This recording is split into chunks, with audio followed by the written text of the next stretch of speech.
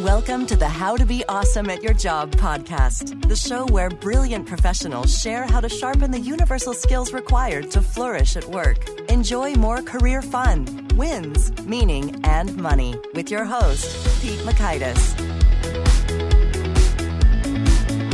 Hello, and thanks for joining us for episode 447 with Hal Gregersen. Hal is back, and he is talking about innovation. He's teamed up with some of the most brilliant folks studying this with another book called The Innovators DNA.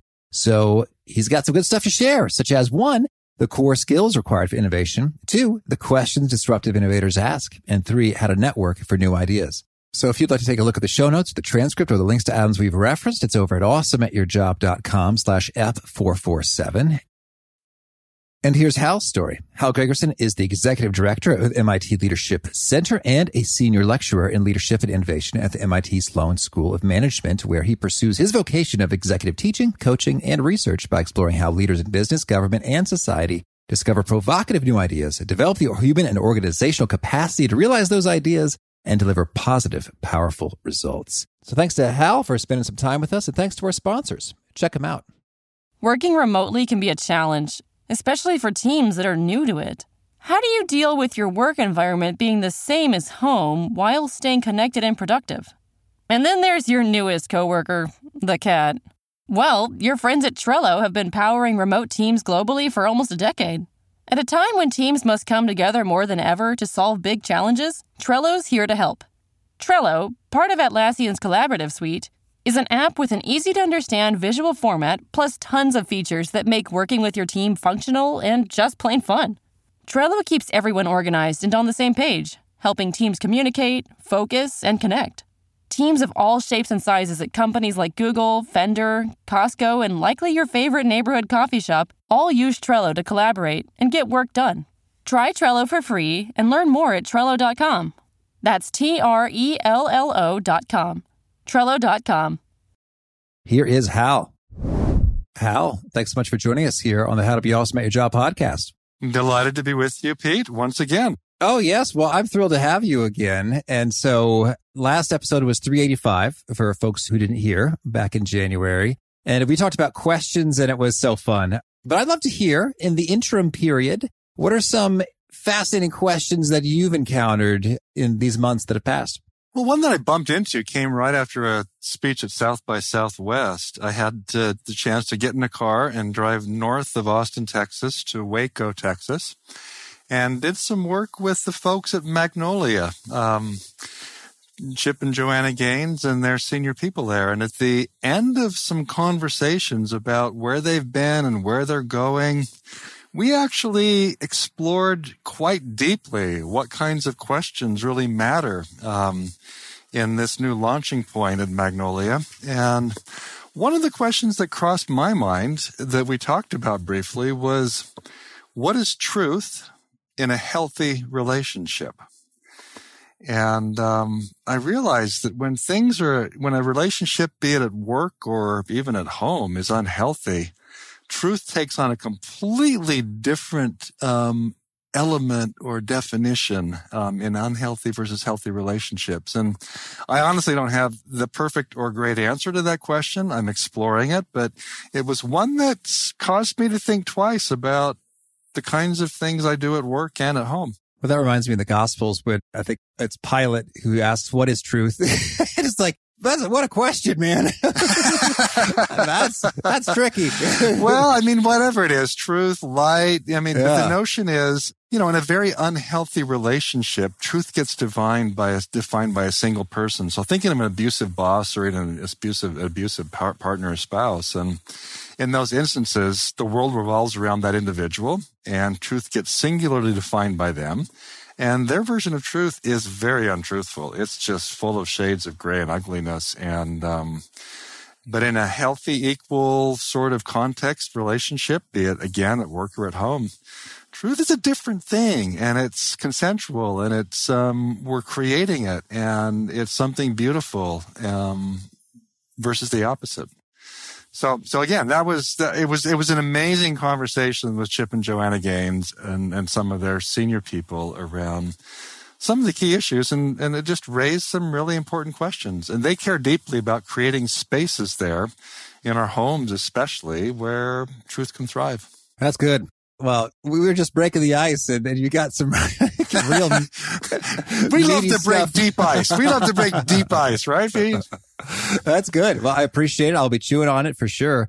And I want to chat with you in particular right around now because you got another book coming out here, The Innovators' DNA. What's the big idea here? Well, the big idea is that this book is a revised version of one that came out in 2011. And basically, we've updated it. But here's the genesis of the book, The Innovators' DNA.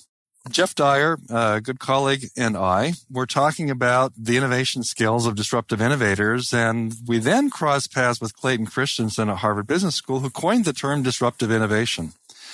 And we asked Clay in a very direct way, you created this concept of disruptive innovation, arguably, and the question we asked him was, how do people like Jeff Bezos at Amazon or Peter Thiel at PayPal, Nicholas Zenstrom at Skype, this again was 15 years ago, how do those people get the ideas that actually disrupt entire industries? And Clay had his big 6 foot, 7 foot hand, scratched his head and thought, I don't know. And we collectively concluded, let's figure it out.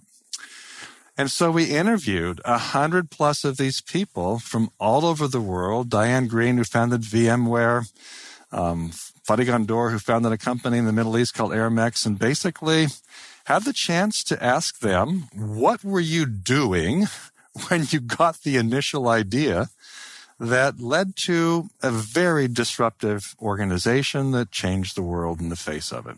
Well, that's an exciting question, and I've enjoyed perusing your Appendix A, sample of innovators interviewed, and it is an impressive lineup there. So what were they doing? Were they all showering? What were they up to?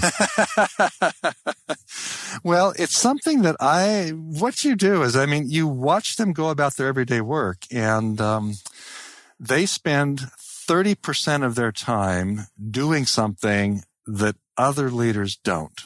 Even CEOs and founders. And here's what they do. They number one, they wake up in the morning with a problem or a challenge to be solved or found. They are problem finders and solvers. That's how they approach the world. And so they have that mindset. And once they get into that sort of focus, it's like, okay, I'm going to now try to figure something out. And they do it with 5 very specific skills. They ask very challenging, status quo challenging questions frequently and often. They observe the world like anthropologists. They're carefully watching and paying attention. They network and talk to people who are the polar opposites of them, very different, in order to get new insights and spark new insights. They experiment and try things that other people aren't willing to try, small, fast, cheap experiments. And when they behaviorally do those things, questioning, observing, networking for new ideas and experimenting, it actually gives them the ability to connect the unconnected, to think associationally, to put together ideas other people couldn't. Einstein called it combinatorial play. And, imagine someone actively solving a problem, getting up, getting out, getting into the world, asking provocative questions, making deep observations, talking to creative people, experimenting and trying things, and taking the time to associationally think and put stuff together that other people don't. Imagine that kind of active problem-solving process, getting primary information, primary data, versus other leaders or people even in organizations sitting in their office space, being tasked with getting a creative new idea. Mm-hmm. And that's basically all they do. Go get an idea. They think, they sit there and think with each other, and they talk in their office spaces, and they look at Excel spreadsheets and PowerPoint files. And at the end of the day, if you were betting your retirement income on the ideas that come out of those pretty stale, bland, office-based conversations versus this very active problem-solving and finding approach of getting up, getting out, observing, networking, experimenting, questioning, and associationally thinking, where would you put your retirement funds? And basically, they'd go towards the people who are using these discovery skills to find and solve problems. Because When we use these skills that way, we actually reduce the probability of failure with our brand new idea. It makes it more likely to happen. Mm-hmm. Well, it also sounds like a whole lot more fun. Oh, totally. Absolutely. Totally. Yeah. Okay. Well, so there's so much good stuff in there. So I want to maybe start with the problem finding and solving. So you'd say they spend 30% of their time doing stuff that others don't. And that is that they wake up, these innovators, and they just want to find a problem or solve a problem. It's just like there, like it sounds like in the first minutes of arising. And so those problems, are they kind of like all over the place in terms of, oh, this is an interesting thing I want to tinker with? Or are they kind of pretty focused in terms of in their kind of functional or industry zones? Oh, they're deeply focused within their own, they're deeply focused within a space, but they're open to other surprises. And this is where if you go to Jeff Bezos at Amazon, it's like, here's this guy who's working in finance, and he notices out of the corner of his eye 25 years ago that the internet was explosive growth rates of 1,200 to 1,500% per year. And it's like, what's going on over there? And that's the point at which he then becomes very curious, very actively using these discovery skills to collect new data. And all of that work, relentlessly trying to figure out what's going on with this internet thing, leads him to sell books on the internet, which other people weren't doing. Mm-hmm. And so the notion is we actually do care about something, as Richard Branson said, enough to do something about it. And, you know, I remember this story of an animator at Pixar talking about Steve Jobs getting in the elevator 20 plus years ago and surprising this young animator with a whole series of questions, again, 2 or 3 decades ago, around what kind of music do you listen to? And what are you paying attention to with your music? And where do you listen to your music? And how do you store your music? And he's asking him all these questions about his music in the elevator. Mm-hmm. And Steve Jobs was trying to figure out the iPod. Yeah. And it didn't matter where he was. Even if he was in an elevator with a stranger, he was trying to figure out better data to find and solve this issue around the iPod. And so they care deeply about an issue. And frankly, you know, I bet more than half of the leaders I interact with around the world really don't care about the work they're doing. They don't care deeply about the problems and challenges that they could find and solve in their own space. That's the starting point to use these discovery skills to build something different. Mm-hmm. Yeah. It feels kind of like an obsession. You know, it's like I'm going to talk to anybody I bump into about this thing because it's on my mind a lot. Well, and that's how it works. And so whether it's David Neeleman, who founded JetBlue in the U.S. a while back and Azul Airlines in Brazil, and now he's founding a new airline in the U.S. called Moxie. But, you know, Neeleman's constantly exploring and trying to source new information with these discovery skills to be able to solve problems and build things that other people don't build. Yeah. It just reminds me of the times I've sort of been in the throes of a question and I just want to investigate it. And I've often thought, boy, if I were to become a detective, you know, in law enforcement, I might become a terrible husband because like it would just plague me. It's like, oh, I'm so close. How does it all fit together? You know? Yeah, exactly. But that's how it works, Pete. That's how it works. Yeah, certainly. Well, so I imagine that, well, some have and some have not found out ways to, I don't know if the word is control or harness or tame the wild stallions of, you know, obsessive, innovative thought. You know, these 100+ innovators, disruptive innovators we interviewed for the Innovators DNA book, I don't think they did shut it off. All right. Their partners just dealt with it. They are relentless, obsessive problem finders and solvers. And so, you know, I mentioned David Neeleman. Here's this guy who grew up, you know, he's roughly my age, his late 50s, early 60s. And, you know, this is 40 years ago. He bumps into a woman named June Morris, and they found Morris Air, and then that gets sold off to Southwest Airlines. And then David Neeleman gets fired from Southwest by Herb Keller because he's too innovative. And he has a 5-year non-compete agreement. He comes back and he founds JetBlue Airlines. And it's incredibly successful by all metrics and standards. And then he goes back to where he was born in Brazil to found Azul Airlines on a JetBlue model, slightly modified for the Brazilian markets. And so David, whenever he's operating the world, he's asking these catalytic questions. And the first starting point becomes, what's going on here? And so David's constantly asking of the world around him, what's working here? What's not working, and why? Those are simple to ask, but it requires huge trust to be able to get answers to them. And you say trust, what do you mean? If I walked outside of my office right now and asked the staff around me what's working, what's not, and why, they would be maybe looking at me like, can I trust you with the real answers? This is working and that's not. Oh, right. Trust on their part of you. Exactly. So it takes a deep commitment that I'm not just asking these questions to be clever or get a career advancement. I'm asking them to make this place better off for us and for the people we're serving. And that's how David operates in the world. Mm-hmm. And so you've got this relentless set of questions about the way things are, the status quo, and what's working, what's not, and why, that lead him then to why don't we try this? And how might we do that? And what if we try this? These are very prescriptive, world-changing questions.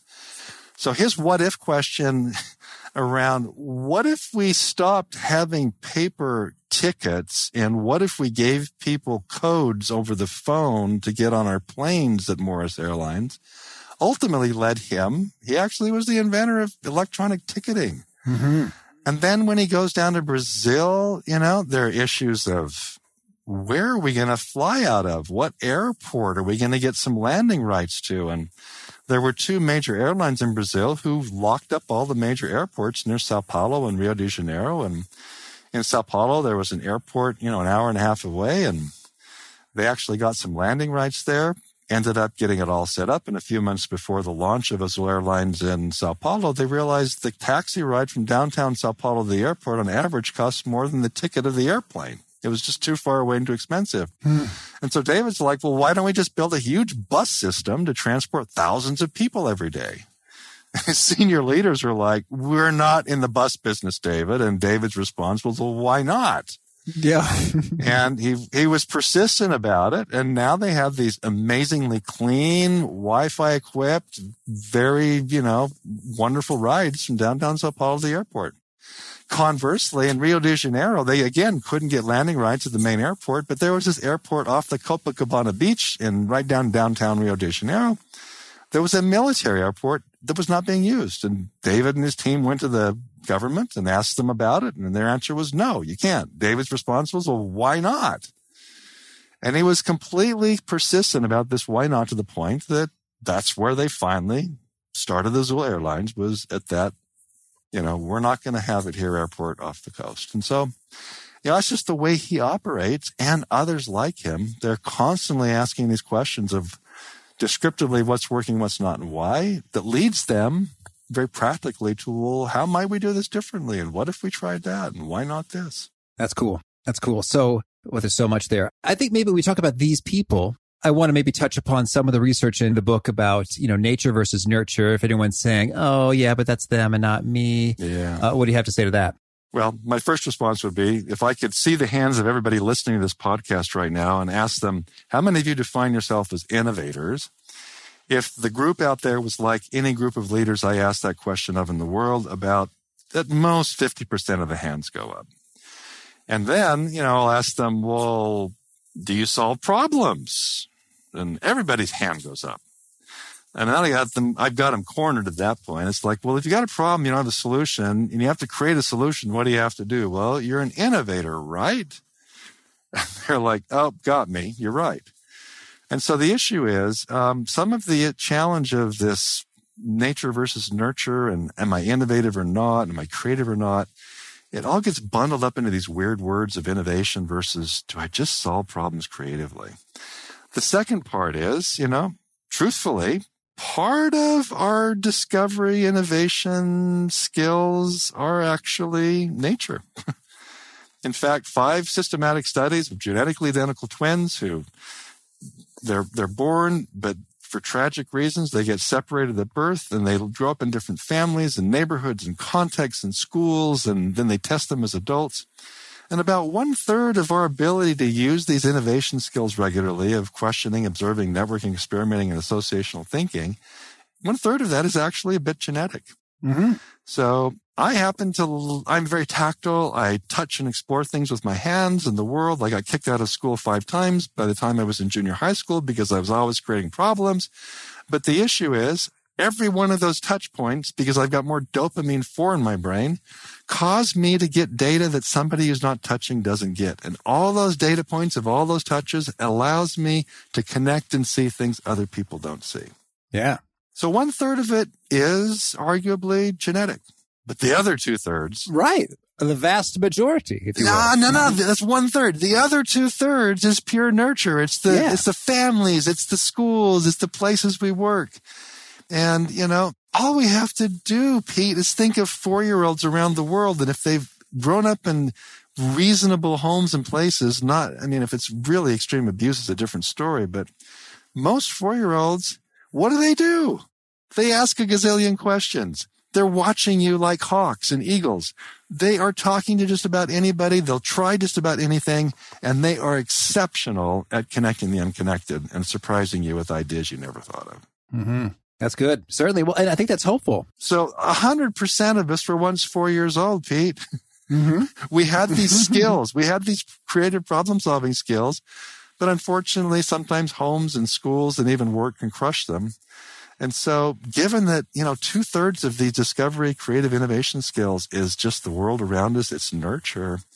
If we want to get better at it, it's a choice. Certainly. We just have to choose to use these skills to solve our problems. Well, it's encouraging as compared to, say, IQ. It seems like we got a whole lot more room to grow and expand our creative skills than maybe our IQ. Oh, absolutely. That's huge. And so, the data around this are, following what you just said, we are far more capable of making improvements around our creativity and discovery skills than we are around this thing we call IQ. Absolutely. All right. Well, then let's talk about how to do it. So, we talked about questioning in some detail last time, and it was a blast. I recommend episode 385, everybody. But anything else you want to add about questioning, or should we kind of move into observing? No, I think questioning is the starting point. It's like, number 1, care about a problem enough to do something about it. Number 2, start asking more questions. And if you have no other time than this, one way to ask better questions is what I call a question burst. It's whatever your issue is, set a timer for 4 minutes. Don't answer any of the questions. Don't explain why you're asking them to yourself or other people. And in 4 fast minutes, generate as many possible questions as you can about the issue. And simply doing that, if nothing else, will help any of us ask better questions to start down the path of getting better answers. And once we define 2 or 3 of those questions that really count, what we know from the data from the Innovators DNA assessment, where we've collected data from self and 360 assessments of leaders from all over the world, all kinds of industries, 20,000 of them, we basically know that if we only ask questions, there's no relationship with that and getting valuable new ideas, new businesses, new products, new services, new process.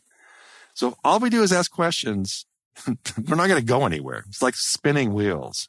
But if we ask questions and actively get out into the world and either observe like anthropologists, network for new ideas, or experiment and just try things, then there's an interaction effect they call in a regression analysis where, in fact, questioning and observing does deliver valuable new ideas. Questioning and networking does deliver valuable new ideas. Questioning and experimenting does that. So it's the combination of asking with doing that makes the big difference. And I'm happy to share an example or two if you're interested. Oh, please do, yes. So you may have never heard of Rod Drury. Does that ring a bell? I think, is it the Drury Inn?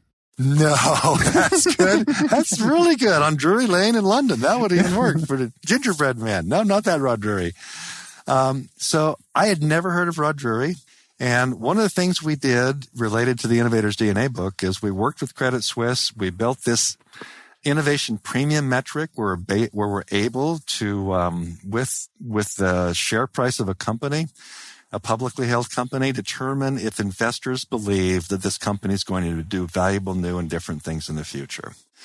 And so part of a share price of a stock is related to the things we're currently doing. And for some companies, investors pay a premium because they say, look, you're going to be doing something different, I think, in the future. I'll pay you more than you deserve today.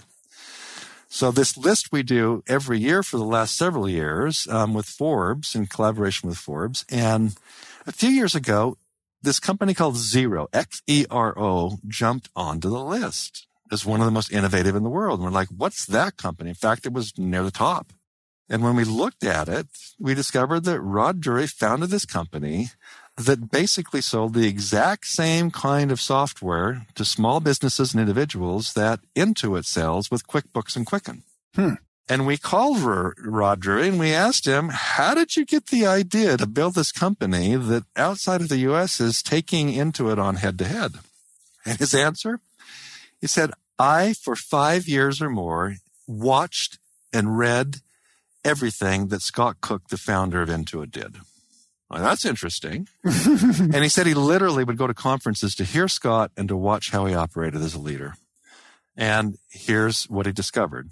Scott Cook founded Intuit on his deep questioning and observational skills. He can really see things other people don't see. And so Rod Drury noticed that. And what does Rod do? Well, he founded one software company, and then he's like, I think we could do something in this personal and financial and small business software. And so Rod and his team went to 200 small businesses with questions swirling in their head about how to make small business software, financial software better for them. They wandered into 200 plus small businesses and spent 3 to 4 hours in each of them simply watching how they went about their day. And then talking to them about what they noticed and observed. That's a 600-hour commitment. Yeah. By a founder. It's not like delegating this innovation work to somebody else. It's doing it yourself, which is what these innovators do.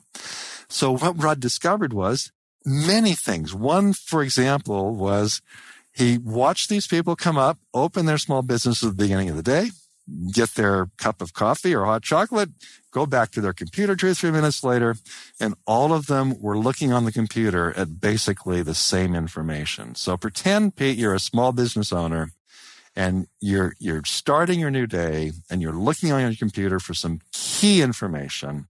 What do you think that most important data was that they were looking for? Oh, how much cash do I have in the bank right now? And how much cash is about to leave? Bingo. That's exactly it. They were looking at their bank balances to figure out cash flow. Do we have enough money to operate today? And what they basically did was, they took that observation, which at that point, bank statements weren't linked to this personal financial or small business financial software. They took that data point and 100 or 1,000 others to build a user interface, an introductory report when you log on that's incredibly intuitive, incredibly simple, and delivering the data you need to work today with your small business. Yeah. And what's really cool, I see what you're saying about the synergies of questioning plus observing is because it might not occur to you to ask the question, what is the first thing that you open up and look at in your financial software? But once you do some observing, you're like, this is an interesting little pattern. I'm going to go ahead and kind of validate that by sending a survey to a bunch of people and say, hey, sure enough, everybody does this. Oh, exactly. So I could see how they go back and forth there. No, totally. So we talked about the questioning and the observing. So then how do we think about networking and experimenting? Well, the networking piece to think through is, okay, this is not networking to get a career advancement. It's not networking to get resources. That's a different kind of networking. This is a networking to expressly spark new ideas. And so whatever your challenge is, whatever you're trying to figure out, it's like, okay, who are the top 10 go-to people that would, if I talked with them, they would help me get a new idea, a new angle on this issue, possibly asking the questions I'm now caring about.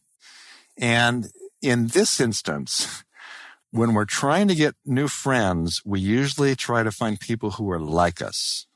When we're trying to get new ideas, the whole point is people who are not like me. That's the point. They have a different technical background. They work for a different organization, a different industry. They're a different gender, a different generation by age, a different nationality, a different political group, a different socioeconomic group. They're different somehow, some way. They've lived in a different space and world enough that they can give me an angle I've never considered before. And so Mark Benioff, whom we first interviewed for the Innovators DNA book, and I re-interviewed for the Questions of the Answer book that you and I talked about recently, but Mark, at the very core, is incredibly inquisitive, and he excels at networking for new ideas. He calls them listening tours. He gets up, he gets out, When he's got an issue, sometimes his listening tours last 3 months, sometimes 1 month. He literally goes and embeds himself in a space in order to figure out what's going on by talking to rich people, poor people, business leaders, government leaders, religious leaders, small businesses, large businesses, non-businesses. Literally dozens, hundreds of conversations, collecting information, getting surprised in order to formulate an idea that otherwise he wouldn't. So one of their ideas is this thing called Chatter, which is kind of this integration of Facebook and Twitter internally to facilitate conversations and get work flowing better on their systems. That idea came from a regular dinner that Mark holds with young leaders out in Silicon Valley to get new ideas, and that's where that spark came from. Mm-hmm. And so you're networking for new ideas, and one of the guidelines is you want to talk to folks who are unlike yourself. But it sounds like they can be from any industry or functional area or geography or socioeconomic background. So what am I kind of looking for when I'm choosing who to get in the room? Well, often it's somebody who's dealt with a problem similar to the one we're dealing with. And so if I'm a radiologist working in a CAT MRI scanning machine and I'm having trouble getting kids to settle down and be quiet and be comfortable in this space, I might go talk to dentists who deal with some of the same challenges and ask them, how do you deal with this issue? How do you approach it? Mm-hmm. And they might get some incredibly new ideas otherwise they wouldn't get. Yeah. Now, there's a historical example that's absolutely fun around this. Have you ever heard of Kutol wall cleaner, Kutol? No, I haven't. So back in the 1940s, you and I, if we lived in a home, we probably had wallpaper on the wall. It was paper, and we had a coal-burning stove, and the coal put out soot. And at the end of the year, new spring, our walls would be black, not white, because the soot is all over the walls. And Kutol wall cleaner was this putty-like substance that was rolled up and down the wallpaper because you couldn't wash it in order to clean that black soot off. And you'd buy gallons of it to clean your walls off in the spring after a long, cold winter.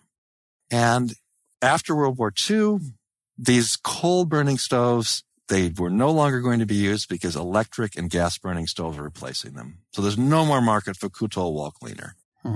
So imagine being the president of that company. It's the market-leading wall-cleaning putty company on planet Earth. And your market now is disappearing because there's no more need for it. Bummer. And the founder actually passed away accidentally, tragically, in an airplane accident. So his son took over in the middle of this downward transition.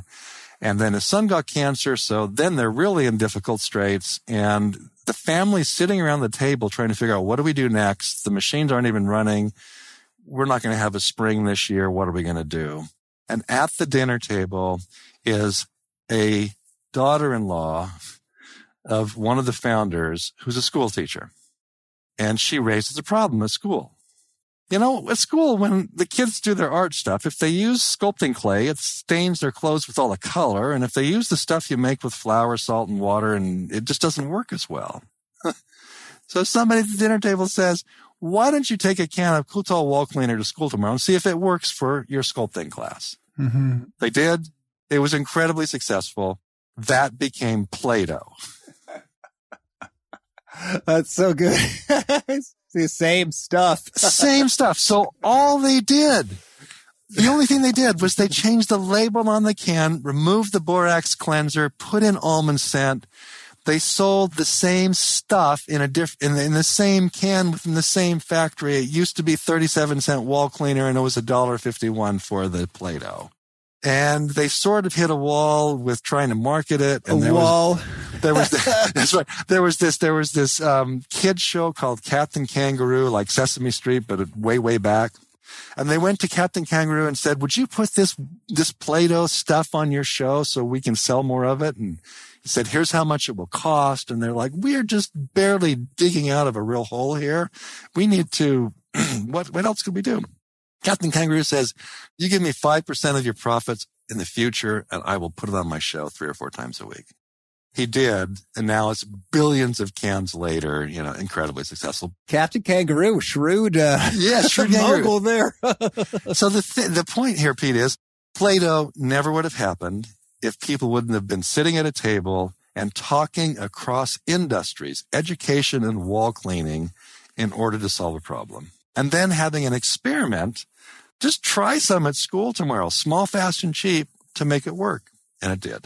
I love it. Well, Hal, tell me, if you're thinking from the perspective of a typical professional, as opposed to a CEO or head of product, what are some of the top things you'd recommend we do to get better at some of these skills right away? Pay deep, careful attention to the world around you and find an opportunity or a problem or a challenge related to your employees or to your customers that if you did something about it, it would make their world better. That's the first step. You have to care about something that you want to do something about it. Mm-hmm. Once you have that identified, then it's actively use these discovery skills to find a solution.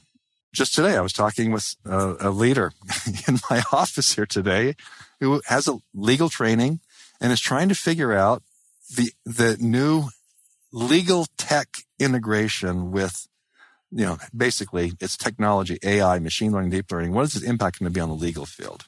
And I said, well, on the one hand, you could just sit in your office and think it, or you could use these skills and do something about it. So starting point A, build your questioning muscle, your questioning skill by doing that question versus exercise about your challenge. Take 4 minutes, generate as many questions as you can. You'll find some you didn't discover before and pick 1 or 2 that really matter. Starting point, ask a different question.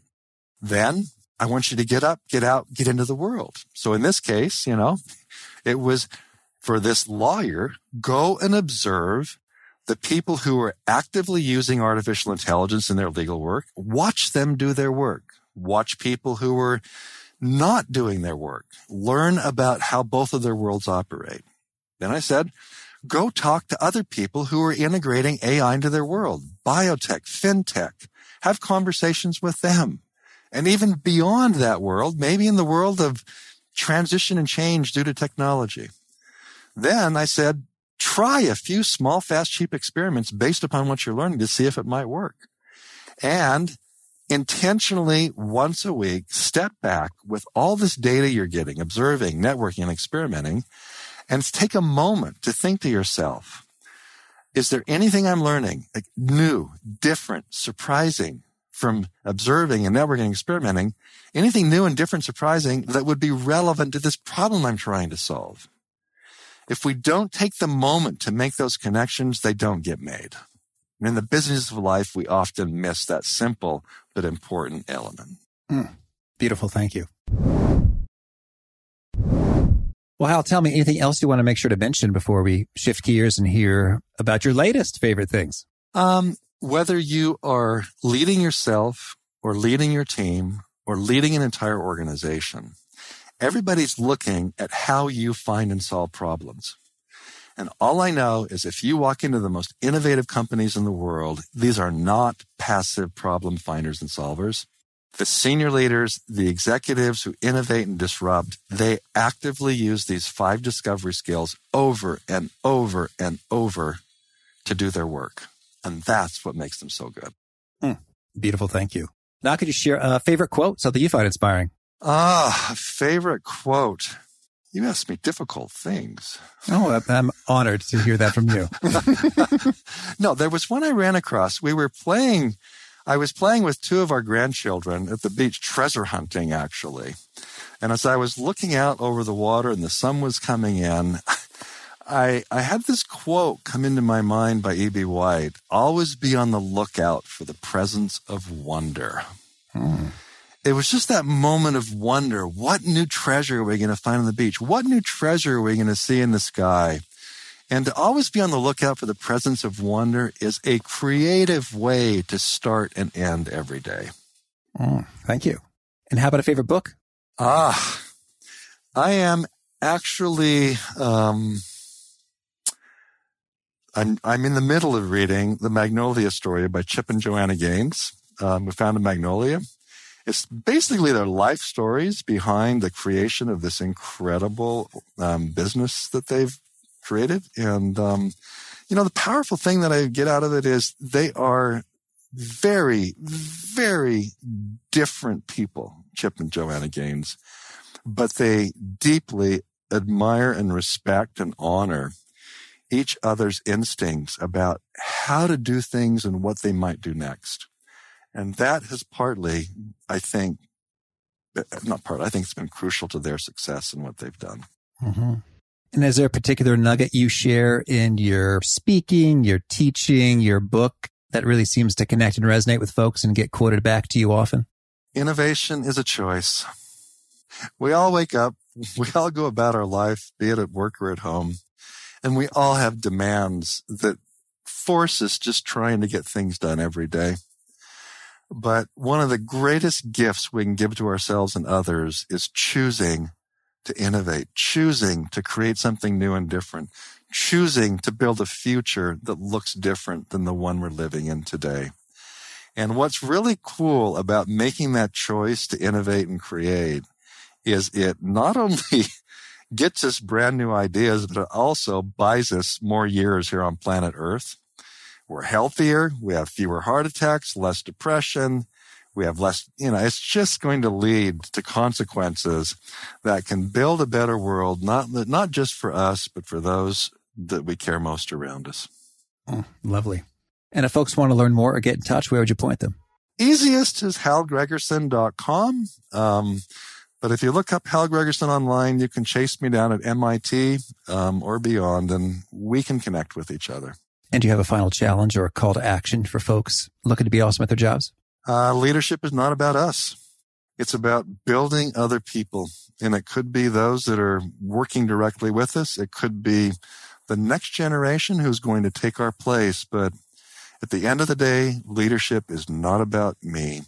It's about somebody else becoming better at exactly what you and I have talked about, Pete.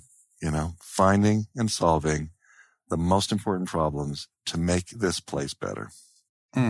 Hal, it has been fun and inspiring yet again. I wish you all the best with this book and your questions and all your adventures. Thank you. And Pete, same to you. Wish you well in your journey and adventure. In my simple terms, quest well. There you go. I really appreciated Hal's wisdom, and I really appreciate our sponsors. Check them out. I really appreciated Hal's emphasis on observation, and it's not just something that the crazy obsessed person does to visit 300 businesses or 200 businesses for 3 hours each, but rather it genuinely produces novel information and synergizes with the other stuff, and they got real data to show for it. So I think that's a great encouragement to, as he said, get up and out of the office and observe what's going on. Right there. Sparks new things, different things, and can go back and forth with your questioning and your experimenting and your networking in some nice ways. So great stuff from Hal. Hope you dug that and more. The show notes, the transcript, the links to items we've referenced are at awesomeatyourjob.com/ep447. If you haven't already, I hope you'll push subscribe. You'll catch our next guest. It's Ashley Goodall. He is a VP at Cisco, and he has got some perspective on the lies we are told in business and what the truth, in fact, is of those human matters. Peace. Thanks for listening. To get the most out of the show, we recommend 2 key things. First, check out the extra resources at awesomeatyourjob.com. You can find this episode's transcript and links, as well as the perfect episode for your situation. You can search the full text transcripts of hundreds of episodes or explore episodes tagged by topic and competency covered. Second, subscribe to the podcast and get future episodes automatically. You can subscribe by telling Siri and several other smartphones and speakers, subscribe to the How to Be Awesome at Your Job podcast, or by tapping subscribe in your podcast player of choice. If you'd like some extra help figuring out podcasts and how subscriptions work, visit awesomeatyourjob.com/subscribe for guidance. Hope to catch you on the next episode of How to Be Awesome at Your Job.